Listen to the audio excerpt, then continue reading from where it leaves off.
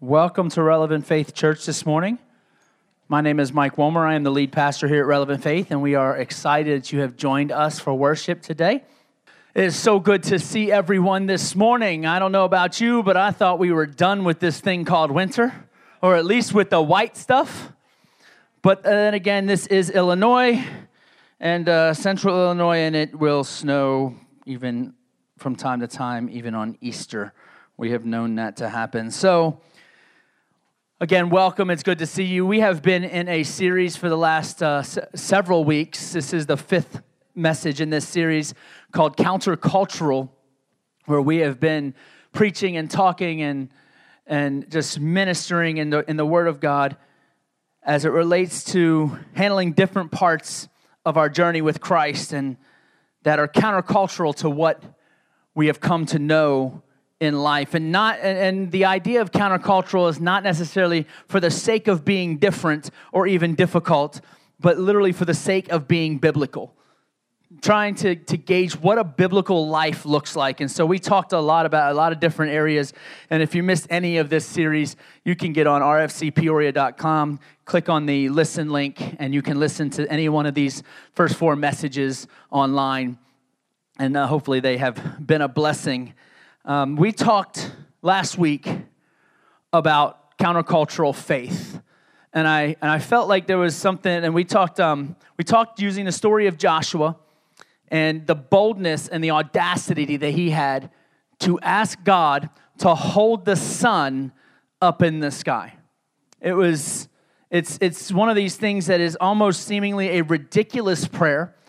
And we talked about the boldness of faith, the boldness of speaking to God and asking God for things as it relates to His Word and consistently with His will, and watching Him show up regardless of how foolish it almost sounds.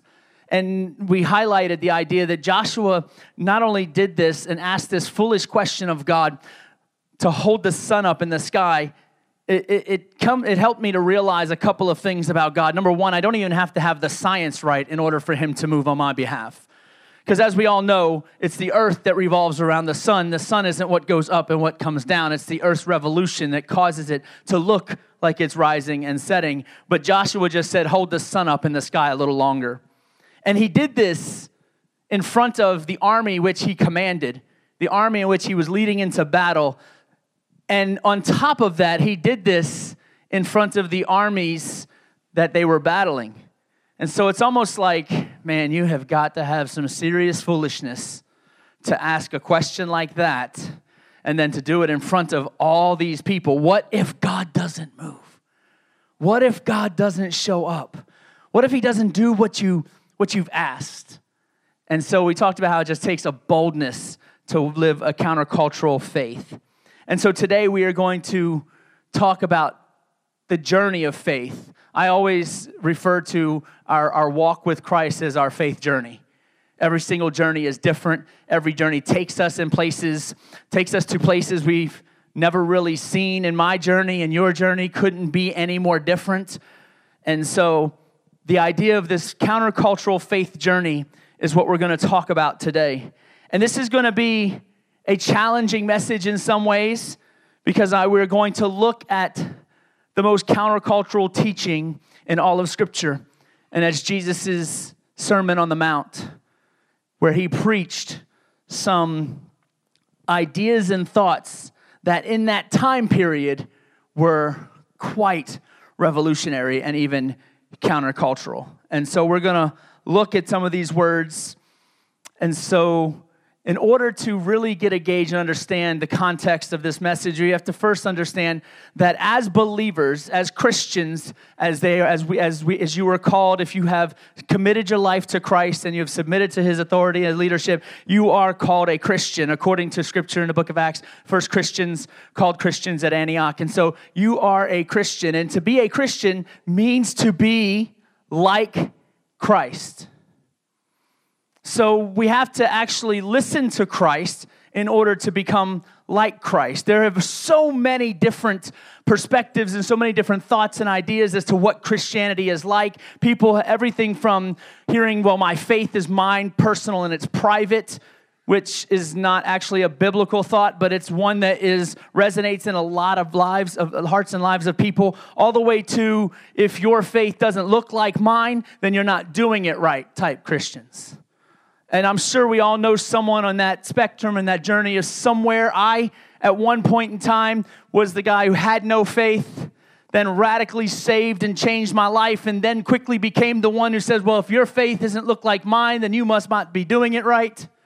Yeah, I was that legalistic one that I think for about 5 minutes forgot where I came from.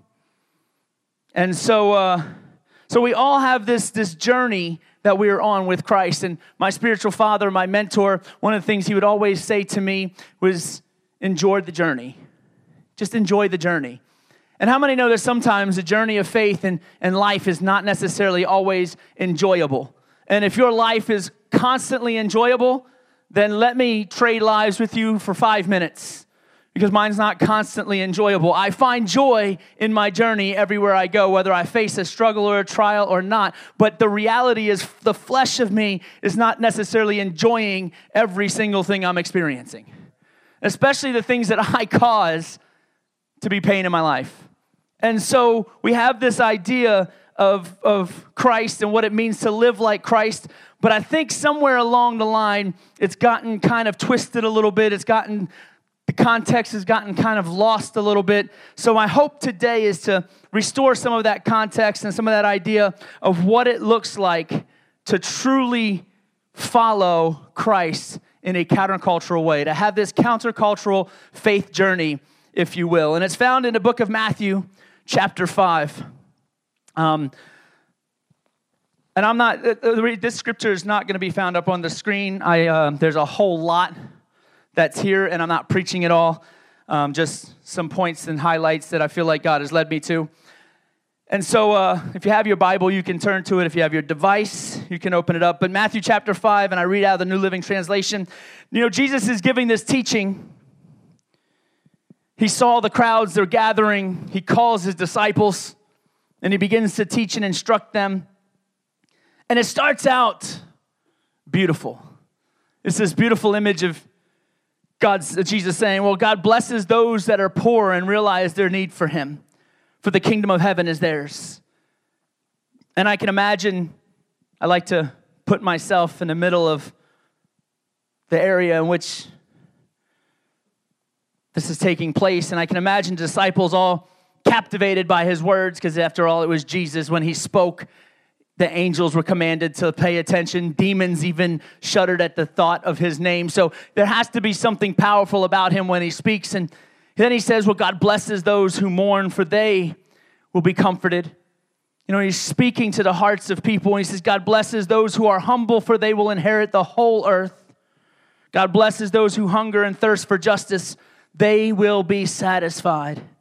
God blesses those who are merciful, and they will be shown mercy. And it continues on, and these wonderful, beautiful thoughts and ideas of God's blessing, including in verse number 11, which I think for some of us is a very difficult thing to hear. But God blesses you when people mock and persecute you and lie about you and say all sorts of evil things against you because you are my followers. He says, be happy about it. Be very glad. I don't know about that one. So he starts getting into some things the disciples are probably like, oh, that's beautiful. Humility, that means I'm going to inherit the world. I'm going to inherit the kingdom of God. Mercy is going to flow. Grace is going to be abundant. This is going to be a beautiful thing. And then he says, be happy about persecution. Be glad about it. Basically what Jesus is saying is you should rejoice that this is taking place in your life.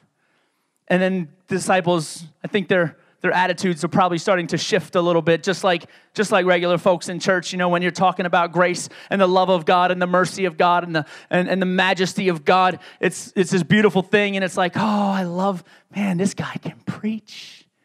Then he tells me I got to be holy. I got to be righteous. I got to be obedient. You know what? We're not coming back to this church. That's kind of the journey of faith in churches. And he goes on, and I don't think that suggests that the disciples were any different. I mean, if you think that they were any different, probably should read a little bit more, because some of the folks that he called were just like you and me. tax collectors, otherwise known as thieves, common folks, uneducated, educated and uneducated. He crossed every barrier, every boundary in society would have ever placed. Jesus crossed them when he called who he called. So they were just oftentimes, most of the time, just like you and I. And he would go on in verse number 13, he would say, you are the salt of the earth, but what good is the salt if it's lost its flavor? Can you make it salty again? Jesus tells them, you are the salt. What good are you if you've lost your flavor? He says it'll be thrown and trampled underfoot as worthless. So now the connection's starting to have, wait a minute, Jesus, you said I am the salt. And if I lose my flavor, then I become worthless? It's kind of what it sounds like. So then I think what starts to happen in this moment is in their sandals, their toes start to curl up so as to not be stomped on. Then he tells them, you're the light of the world, like a city on a hill that cannot be hidden. No one lights a lamp, then puts it underneath a basket. Instead, a lamp is placed on a stand where it gives light to everyone in the house. That right there suggests that your faith is not private. It's not meant to be kept just to yourself.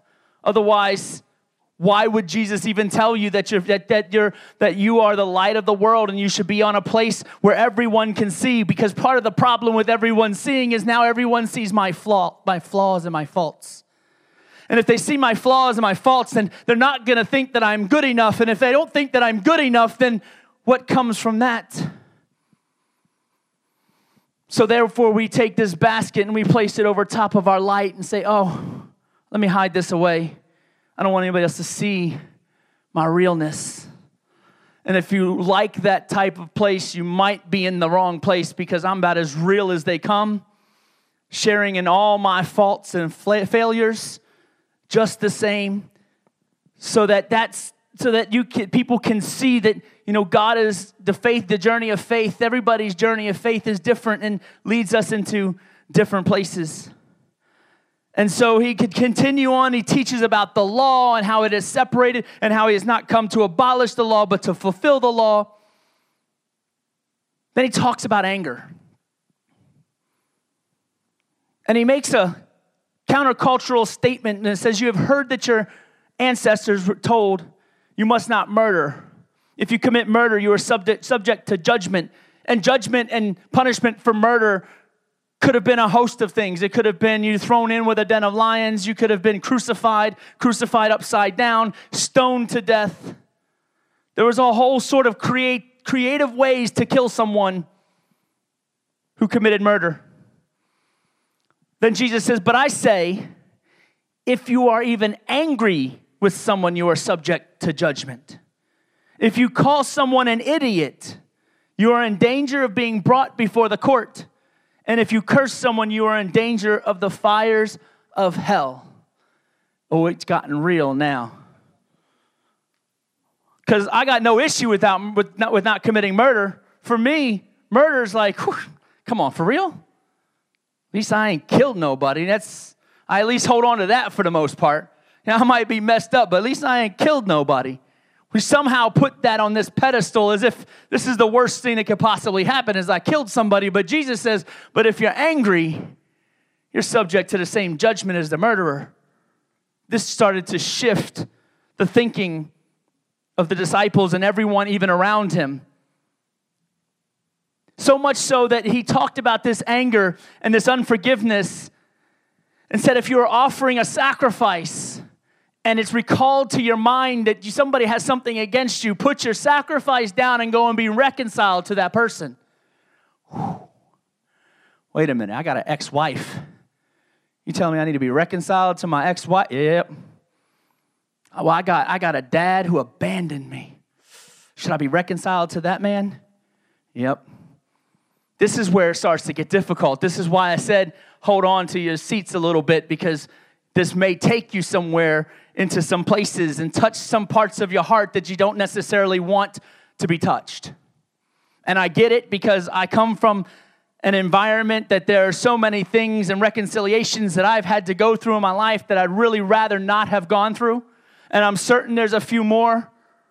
Then he goes on in verse 27, I'm doing this so that you can see the context and see the direction and the path of this journey that Jesus is leading us on. And he goes on in verse 27, he says, you've heard the commandment that says you must not commit adultery. For the most part, until more recently, the idea of adultery was like, no, I'll steady be a bad husband and a bad dad, but I'm not going to cheat. That had been the sentiment for so many years. Today, it's not necessarily so cut and dry. But Jesus then would go and say, but I say anyone who even looks at a woman with lust has already committed adultery with her in his heart. So if your eye, even your good eye, causes you to lust, gouge it out and throw it away. That's a little drastic, don't you think? I think Jesus got a little bit of a flair for the dramatic. At least don't think I'm blasphemous for saying that, please. He said some things that line up with that. But he says, it's better for you to lose one part of your body than for your whole body to be thrown into hell. See, he starts talking about hell. It's a very real place, and he starts talking about it, and it starts to rub folks the wrong way. And the last thing I've ever wanted to be in my life, because I once was that person, is that doom and gloom, fire and brimstone preacher, because the reality is I want people to love Christ because they love him, not because they are scared to death of him.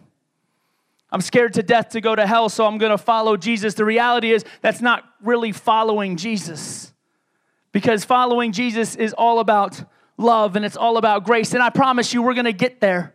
It doesn't sound like it right now, but we're going to get there.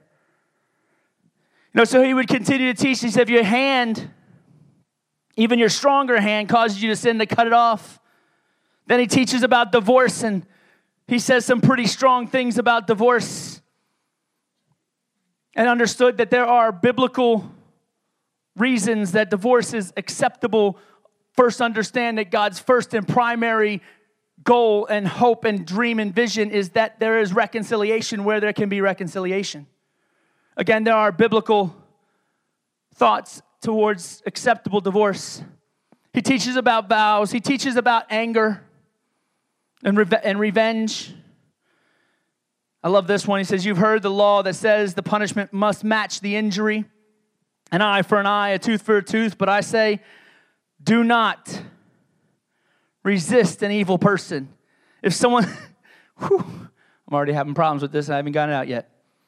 If someone slaps you in your right cheek, offer the other cheek as well. So what you're saying is if somebody slaps me here, I should just say, go ahead and slap me here. Pretty much.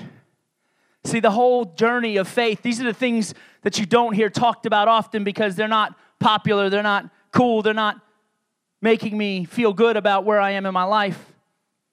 Here's another one. If you are sued in court and your shirt is taken from you, give your coat as well. You won, you took my shirt. Here, take my coat as well. It's just a countercultural even way of looking. And then here we have, I'm going to finish with this and get to some of the thoughts that I have based on this teaching. He says, you've heard the law that says, love your neighbor and hate your enemy. But I say, love your enemy. Pray for those who persecute you. In that way, you will be acting as true children of your Father in heaven. For he gives his sunlight to both the evil and the good, and he sends rain on the just and the unjust alike. If you love only those who love you, what reward is there for that? Even corrupt tax collectors do that much. Whew. We've talked about that here as part of the vision and the culture of Relevant Faith Church being a multi-ethnic church, multi-generational, multi-ethnic. That's our passion. That's our vision. Sometimes it works and looks amazing. Other times it is painful and difficult to endure and walk through. But it is still nonetheless the vision of this house. And part of that is because my desire personally and hopefully for the church is that you don't desire to live and walk and do life with people who look and think and act just like you. I look at my own life and say, if I do life with everyone who looks and thinks and acts just like me, we are going to have a seriously messed up group. There are going to be all kinds of problems, and we don't even need to get into all of those. You've been around me long enough, you'll know, and you'll say, hey, man, nobody wants that group. That would be a small group attended by one. Be me. But the reality is that's the goal. And Jesus even said, if you love people who look like you, think like you, act like you, what reward is there in that? Even corrupt tax collectors do that much. We think we're loving folks, but we're not. If we're not feeding the poor and we're not making homes for the orphans and we're not doing those things, then what good is what we are doing? Because even tax collectors do that much. It gets difficult. If you're kind only to your friends, how are you different from anyone else? Even pagans do that. But you are to be, this is where the challenge becomes, you are to be perfect, even as your Father in heaven is perfect. So now, obviously, you have Jesus here speaking, and he's telling you to be perfect. How much of a reality is that I could be perfect? Truth is, I think in that moment, Jesus knows there's no way for you to be perfect. If there was, then what need would there be for me? But here's what I've come to figure out and realize in life. When you strive to glorify God and you strive to give all that you have and your absolute best to God, when you miss, because Lord knows you're going to miss, when you miss, you land in this place that I will call holiness, righteousness, a man after God's own heart, a woman of faith. That's where you land. When you strive for just enough, and that's the max of what you're looking for, when you miss that target, where do you find yourself? Not quite enough. And I'm not talking about good enough for others. I'm talking not quite enough to inherit the kingdom of God. So there's a couple of ideas, 3 ideas in particular that I want you to have through this idea, through this teaching is, number 1, in order to walk this countercultural journey of faith, you have to understand that the teaching of Jesus were radical teachings. They were radical teaching. This sermon preached by Jesus is one of the most countercultural teachings in all of Scripture. Everything Jesus had to say made sin a matter of the heart. Because if you look back on the law, you'll find if you do this, then this is what's going to happen. If you commit murder, then this is the judgment. If you commit adultery, this is the judgment. But Jesus says it's not just about the action, it's about the heart behind the action. So Jesus made everything about the heart. He says if you've committed adultery, even if you've looked at a woman with lust, you've already committed adultery in your heart. If you hold anger and bitterness towards someone, where are those things stored? In my heart. Jesus made everything about the heart. It was no longer just about the action. The action was important, but not just about the action. It was about the heart. And this is why the Pharisees hated him so much. Because they were all about the surface, all about what you can see. And as long as they could polish up what you can see, they felt like they were good with God. The problem is, you can polish all of this. But when this is still rotting from the core, we'll find ourselves short of his kingdom. The external punishment for sin could have been crucifixion, stoning, being thrown off a cliff, banished to prison, fed to lions. Jesus would then come on the scene. He would commission his disciples and the apostles to go and preach the gospel all over the world. Teach them and make disciples. And Paul would be one of these overwhelmingly committed to Christ, gospel-teaching men. And everywhere he went, he would make disciples because he was the very first and the original church planter. He would go into city after city after city, nation after nation, and plant churches and raise up men and women of leadership to lead and teach and preach. And he would not shy away from this countercultural and even radical teaching. Go look at Galatians chapter 2, verse 20. He's speaking to the church. He says, my old self has been crucified with Christ. It is no longer I who live, but Christ that lives in me. So I live in this earthly body by trusting in the Son of God who loved me and gave himself for me. This is the gospel message that he's preaching. He's saying it's my old self has been crucified with Christ. It's no longer I that live, but he that lives in me. Think about that. Think about that as we make the decisions and the choices that we make with our lives. We actually first got it wrong when we suggested that it was our life. If you have dedicated and committed your life to Christ, then I'm sorry to tell you, you were bought. You were bought with the price of blood that was shed for you on the cross at Calvary. He said, boom, I'm shedding my blood. That means I've purchased you and all of your sin. I'm not just purchased what looks good.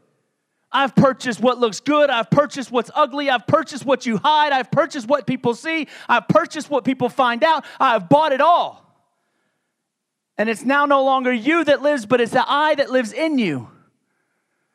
See, once you have committed and dedicated your life to Christ, if you truly want to see God move in your life, if you truly want to see miraculous things take place, then it's got to be a no longer I, but Christ that lives within me.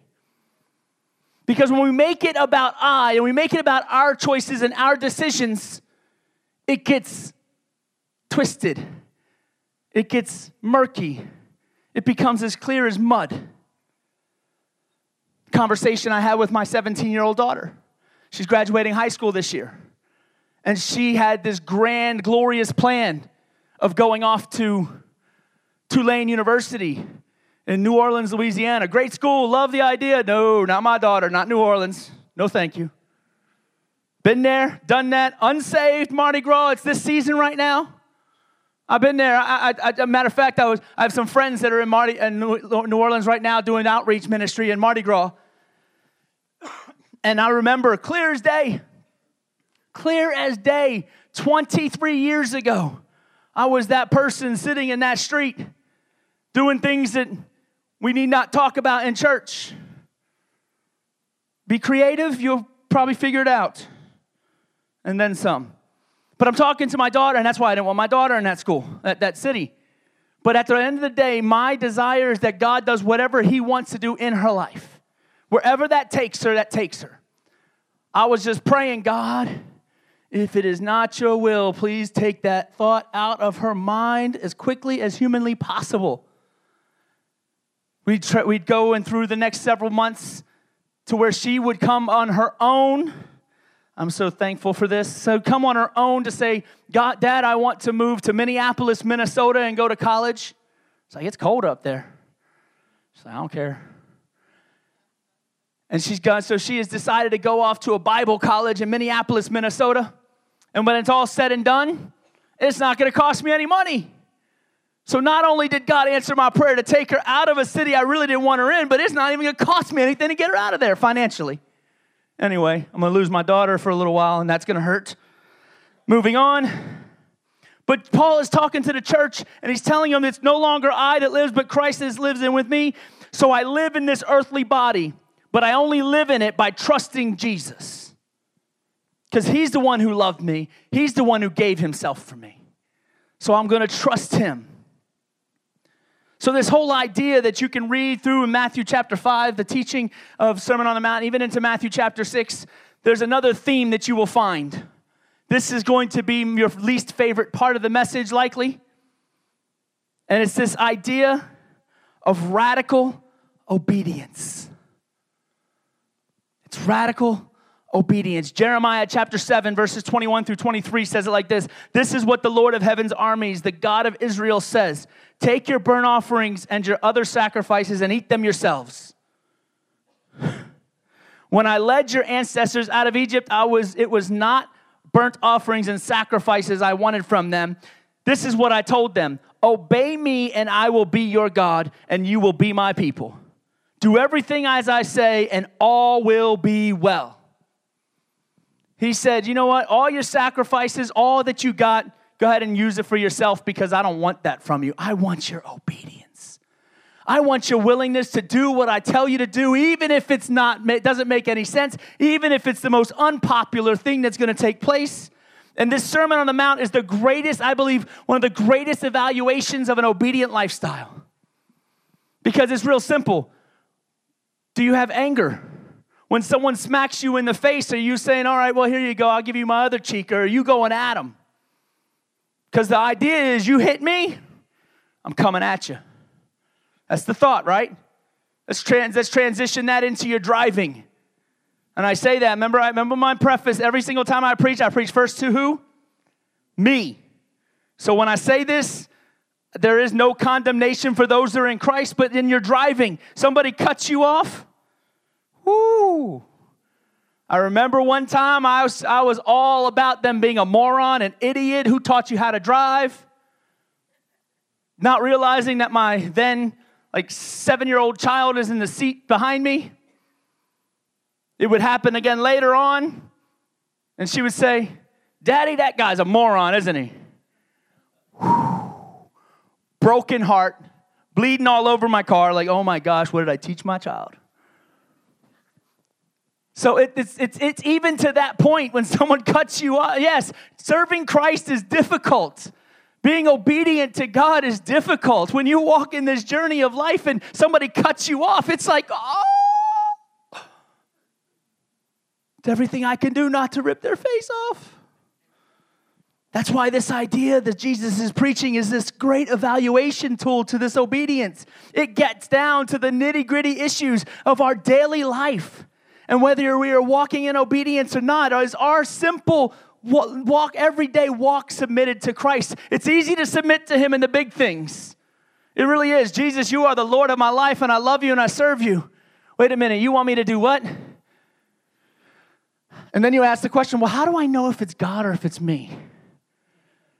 That's real simple, right? It's like, oh, God told me something. I don't know if that's God or if that's me. Maybe I should take a step back and just kind of see how this works out.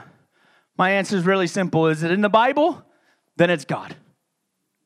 It's that simple.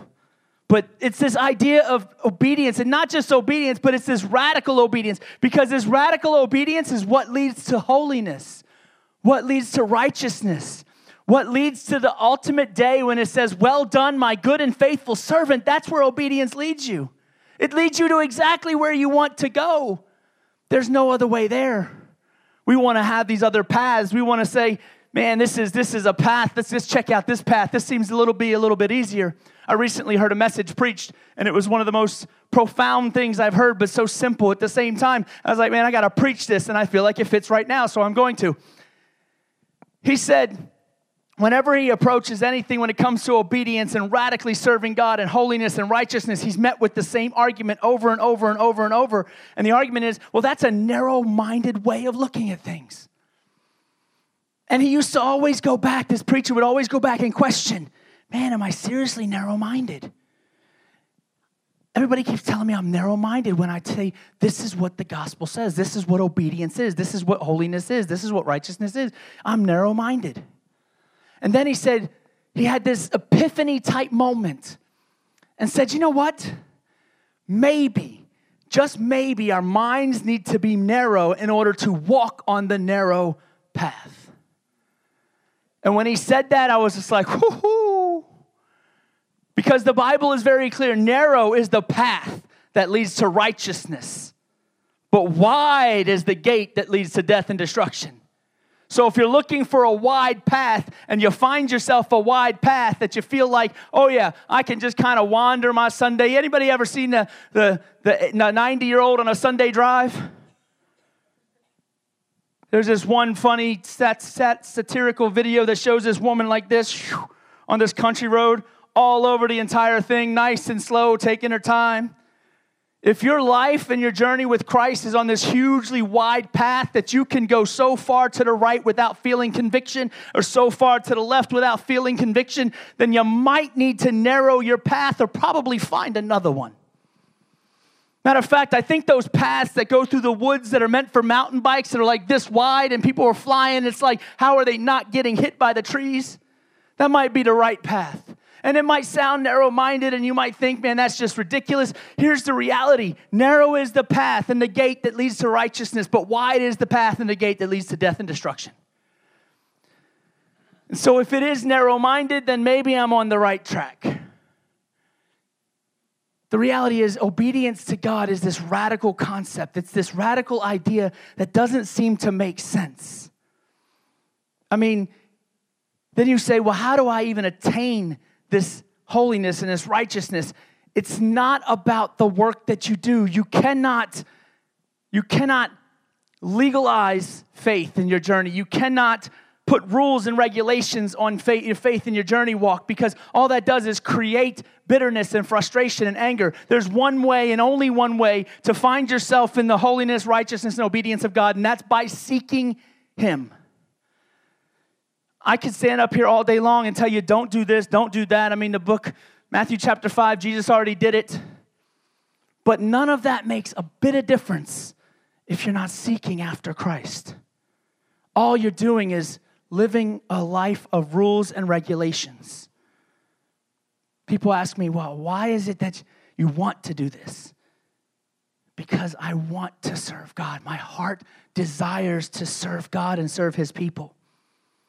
And so you have to ask these questions when it comes to obedience. Am I willing to give up everything for the cause of Christ?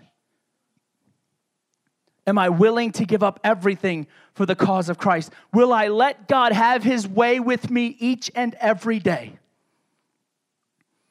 And then am I willing to pay the price of radical obedience?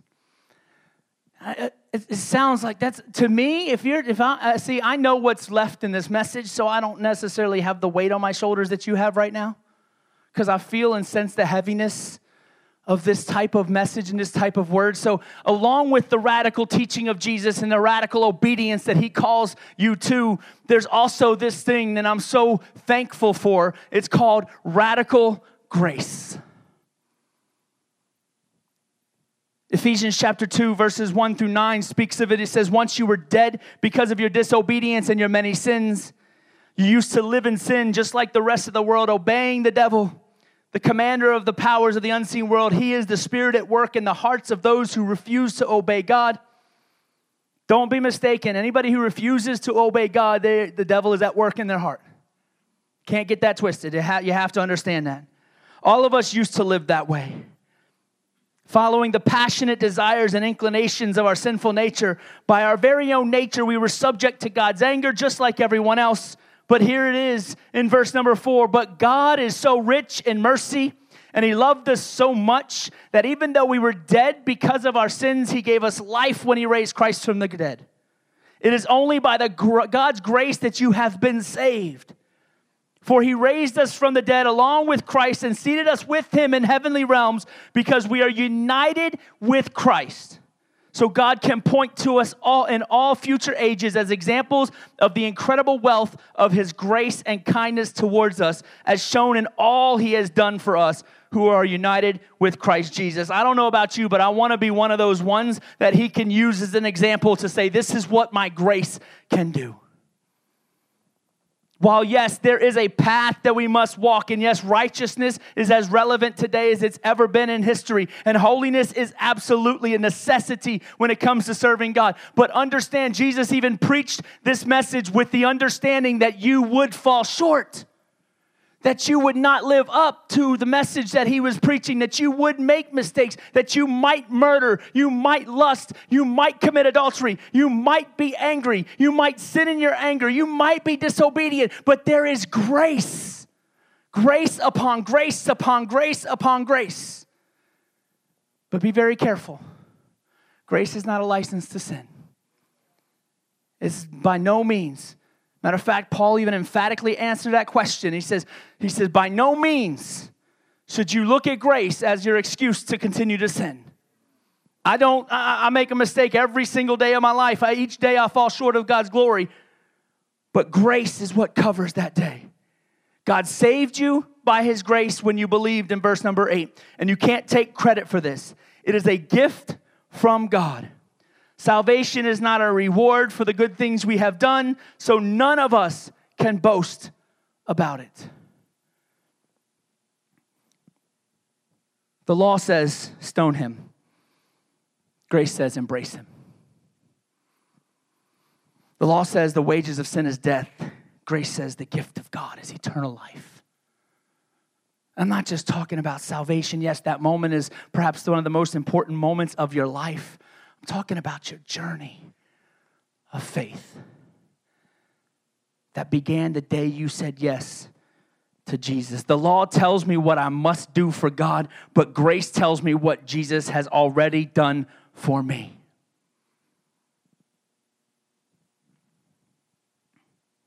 You do not, hear me, you do not have to be good enough. You do not. In fact, the prerequisite to following Jesus is an acknowledgement that I am not good enough, that I cannot measure up on my own.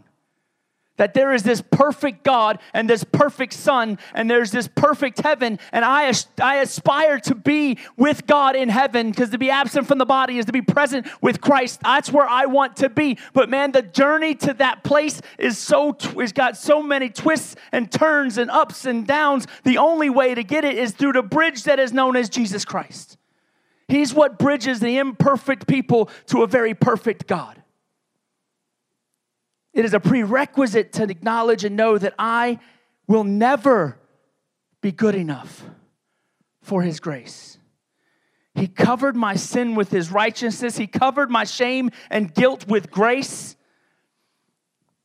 Here's what I believe. I believe that the believer should be the most gracious person on earth. We should be the ones with more grace than anyone walking this earth. But unfortunately, far too often we become judgmental, even hateful. All in the name of, you name it, whatever you want, whatever disagreement comes up. We must not compromise on biblical morality. Jesus never did that. Never one time did Jesus compromise in biblical morality, but He embraced everyone. He didn't suggest, okay, you're immoral, so I can't embrace you. He embraces everyone. Part of this church, I have preached it. I believe it. It is messy and sometimes it is dirty, but this is a place where you can belong long before you ever believe. And I say that because it wants to be a place that just embraces God's people wherever they are found, whatever condition they are found in.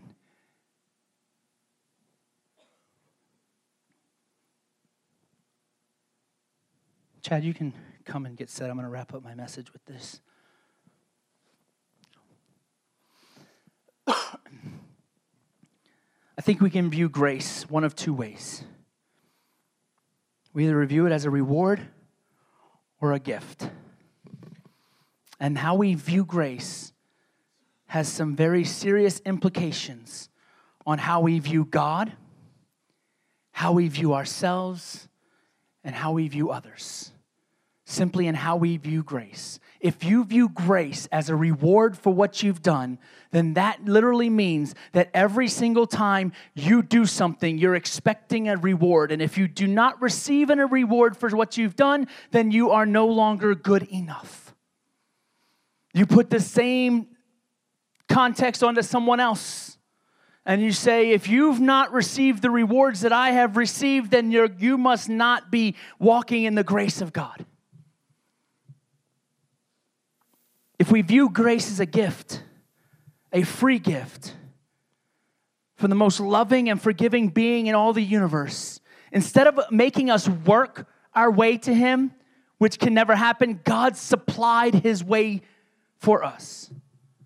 We also understand the depth and the weight of our sin, that we aren't special, we aren't even good. Jesus responded to Him being called good and saying, why do you call me good? No one is good but the Father. This was Jesus who responded and said, why do you call me good? If we view grace as a reward, it changes. Rewards are given in recognition of service or accomplishment.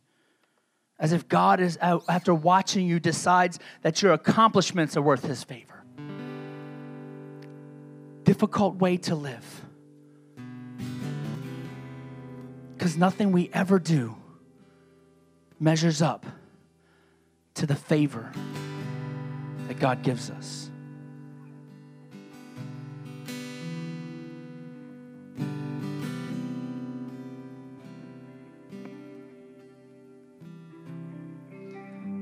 If we view grace as a reward, it strips God of His power to redeem.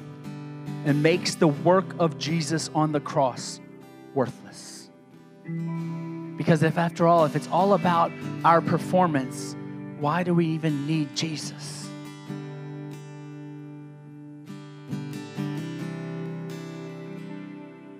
The idea is if my good outweighs my bad, somehow I'll find myself in the presence of God when it's all over. And let me just help you out. Your good will never outweigh your bad.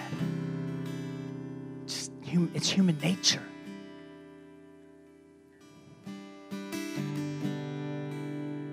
I'm going to leave you with this thought right before I pray. Christianity is meant to work from the cross, not to it.